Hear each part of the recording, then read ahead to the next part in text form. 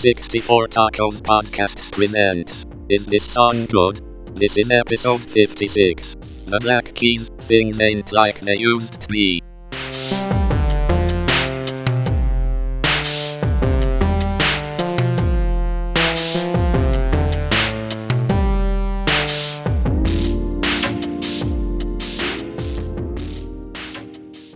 Welcome back to the Is the Song Good podcast, the 64 Tacos podcast. We're continuing season 4 with the deep cuts. And this week we're doing the Black Keys song, Things Ain't Like They Used to Be, from Attack and Release. This album came out in 2008. The singles for it were Strange Times, I Got Mine, Oceans and Streams, and Same Old Thing. And I don't really remember exactly how I came to learn about the Black Keys or how I listened to this album, but I did, and I listened to the album all the way through, and I don't think it really struck me in any particular way about the singles. I don't think that was the driving force. I think it was just kind of like in amongst the indie rock that I was getting into, and just kind of, I read some blog and it said, "Hey, Black Keys are really cool," and I was like, "Okay, let me go and find out for myself." And I really liked this album all the way through, but there were definitely a few songs at the end that really struck me, and Oceans and Streams was one of them, and that was actually the one that I was going to pick for this. But then I read that it was apparently a single, and I was like, okay, well, I'm not going to do that one, even though I don't think I ever heard it on any sort of radio or anything. But luckily, the next track right after it, this song, is even more interesting, I think. So what do you guys think about it? Well, I really like this one. It just has this neat sound to it. So, as we've discussed before, I didn't hear any new music from 2002 to 2015. There was no new music. So I completely missed this one and the Black Keys and all that stuff. And I don't know if you, Zach, introduced me to the Black Keys, back when music started being a thing again in the last 5 years, or if I happened upon the Black Keys because of them being in an algorithm or something. But I really like them. I think they're one of the better bands from the new millennium. And man, I don't have anything specific to say other than I really liked it. I don't know, Dan, what are your thoughts? This band was, I think, Zach, you actually just album dumped me a few legally copied versions of some of their albums. Yes, when I came to visit, and 2010 or 11 or whatever, which is actually after this album came out. But this is not one of the ones you gave me. Mm-hmm. I'm not actually very familiar with this album. I had the earlier ones when it was super lo-fi, and then also Brothers, which I think is 1 or 2 after this. Yeah. And I think you were just like, oh yeah, this is pretty good. I think you might have said something to the effect of, it's like the White Stripes, with a good drummer. Yes, that's right. Which is that is definitely how I think of them. Yeah. And he's not the world's greatest drummer, but he is a proficient drummer who knows how to keep regular time.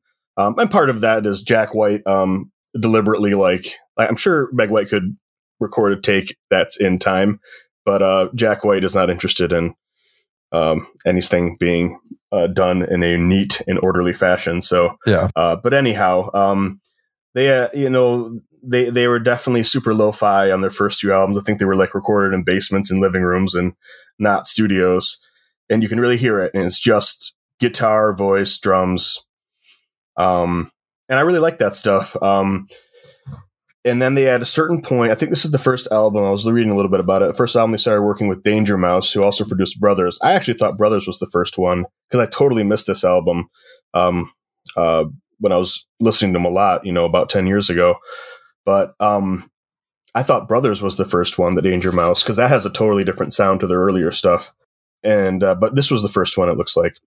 And it has that sound that they moved to, at least this song does, that sort of produced kind of the rough edges sanded down a bit. Mm-hmm.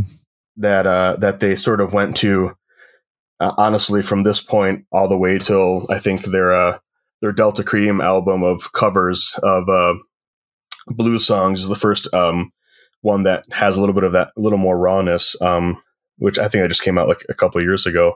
Yeah, this is a really good, really well executed song. It's really simple, you know. It never gets loud or crazy, really, and I like it. It's very likable, you know. It's simple without being like overly polished or, you know, not enough. I think it's really good. I think my only I have developed a sort of dislike for this middle phase, or the latter phase of Black Keys. Not because this, or even I actually quite like the whole album, Brothers. I know that one pretty well. This one sounds just a little bit like it, just from the couple songs that I listened to outside of Things Ain't Like They Used to Be. And these are actually really good albums. But it was the beginning of their transition to their their whole period where they were just making big radio hits. Yeah. And I went from really, really liking this band to being quite done with them after a while. And I was like, nope, I'm done. And it's, you know, sometimes you get overexposed to something and then you're like, I don't want to hear it anymore. I think this album, it sounds like, and then Brothers still, it's like that's a good amount of that sound. If you compare this to like their earlier stuff, like off of Thick Freakness and their earlier albums, it's a really quiet and polished sound, and it's really good. And I think the fact that it's quite simple as far as the instrumentation and the performance keeps it from sounding too polished, and that really works to its advantage. So I really like this song. I think it's very good, and it kind of made me think, oh yeah, I do like the Black Keys. I just kind of like shifted away from them at a certain point. Like Gold on the Ceiling might have been the turning point where I was like, that's it. I don't want to hear any more Black Keys for a while. But yeah, this was very good. I liked it. Yeah, I know what you're saying. I think they're at their best when they're just kind of building a song around like a bluesy riff, and they're not really trying to construct something that they want to get, radio exposure or lots of listens, lots of plays, or show up in movies or something like that. And these earlier albums and this song in particular are, I think, a lot like that, and that's what stood out to me. The earlier songs, I was very familiar with Strange Times, and I got mine from this album, early singles, and those really don't, they're okay songs, but they don't really strike me in any way. But this one with its, it's cool sort of bluesy riff melody that then Dan Auerbach kind of like echoes with his singing at parts. His kind of strange solo, it almost sounds like a waterfall-y type thing going on. The vocal harmonies, like this is I think the only track on there that has a female singer. It says she's a bluegrass country singer. Jessica Lee Mayfield was kind of doubling or duetting the chorus parts.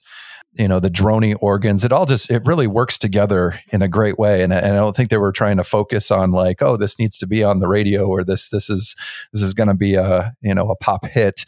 And I think that's when they're at their best, when they're just kind of jamming out on some sort of blues riff and doing their thing. And it's really good. So yeah, I agree with you in that respect. Yeah, it's nice to hear music that just kind of gets to the core of, like you said, of the blues sound and the rock sound, and just does its thing for the sake of doing it, not because they want to write the best song or be the biggest band or have the best hits or whatever. It's just genuine. It feels like genuine songwriting to me. Yeah, that's what I like. One of the things I really like about it. Although I should mention, I can't blame people for, after struggling for 7 or 8 years, for taking a turn towards actually making some damn money. So, oh, absolutely, no judgment. If you're in a band, after a while, you're like, all right, if we can do this, maybe we should just do this, even if even if there's an element of, oh, you're selling out. It's like, yeah, okay, but they're paying bills and putting money in their IRAs, so maybe don't worry about it. And on that note, I want to encourage everyone to try the new Diet Dr. Mountain Dew. Yeah. Diet Dr. Yes. Mountain Dew Pib. Thunder. Yeah. Shameless. Right. Yes. Shameless plug for a thing that doesn't exist. Yes. Yeah. So to wrap it up, I mean, I still like Black Keys. I like their newer albums, but I definitely do not find, little gems, deep cut gems on their new albums like I did on their old albums, and I think that's unfortunate, because I wish that they would, in addition to making the money, you can still throw out some songs that are, right, more interesting or more flavorful, and but whatever they got to do, they do their thing, and I'll keep listening to them, and I'll keep hoping for the best. So what do we got next week? Up next week, we have a Fountains of Wayne song called A Fine Day for a Parade. All right. See you then. See you then.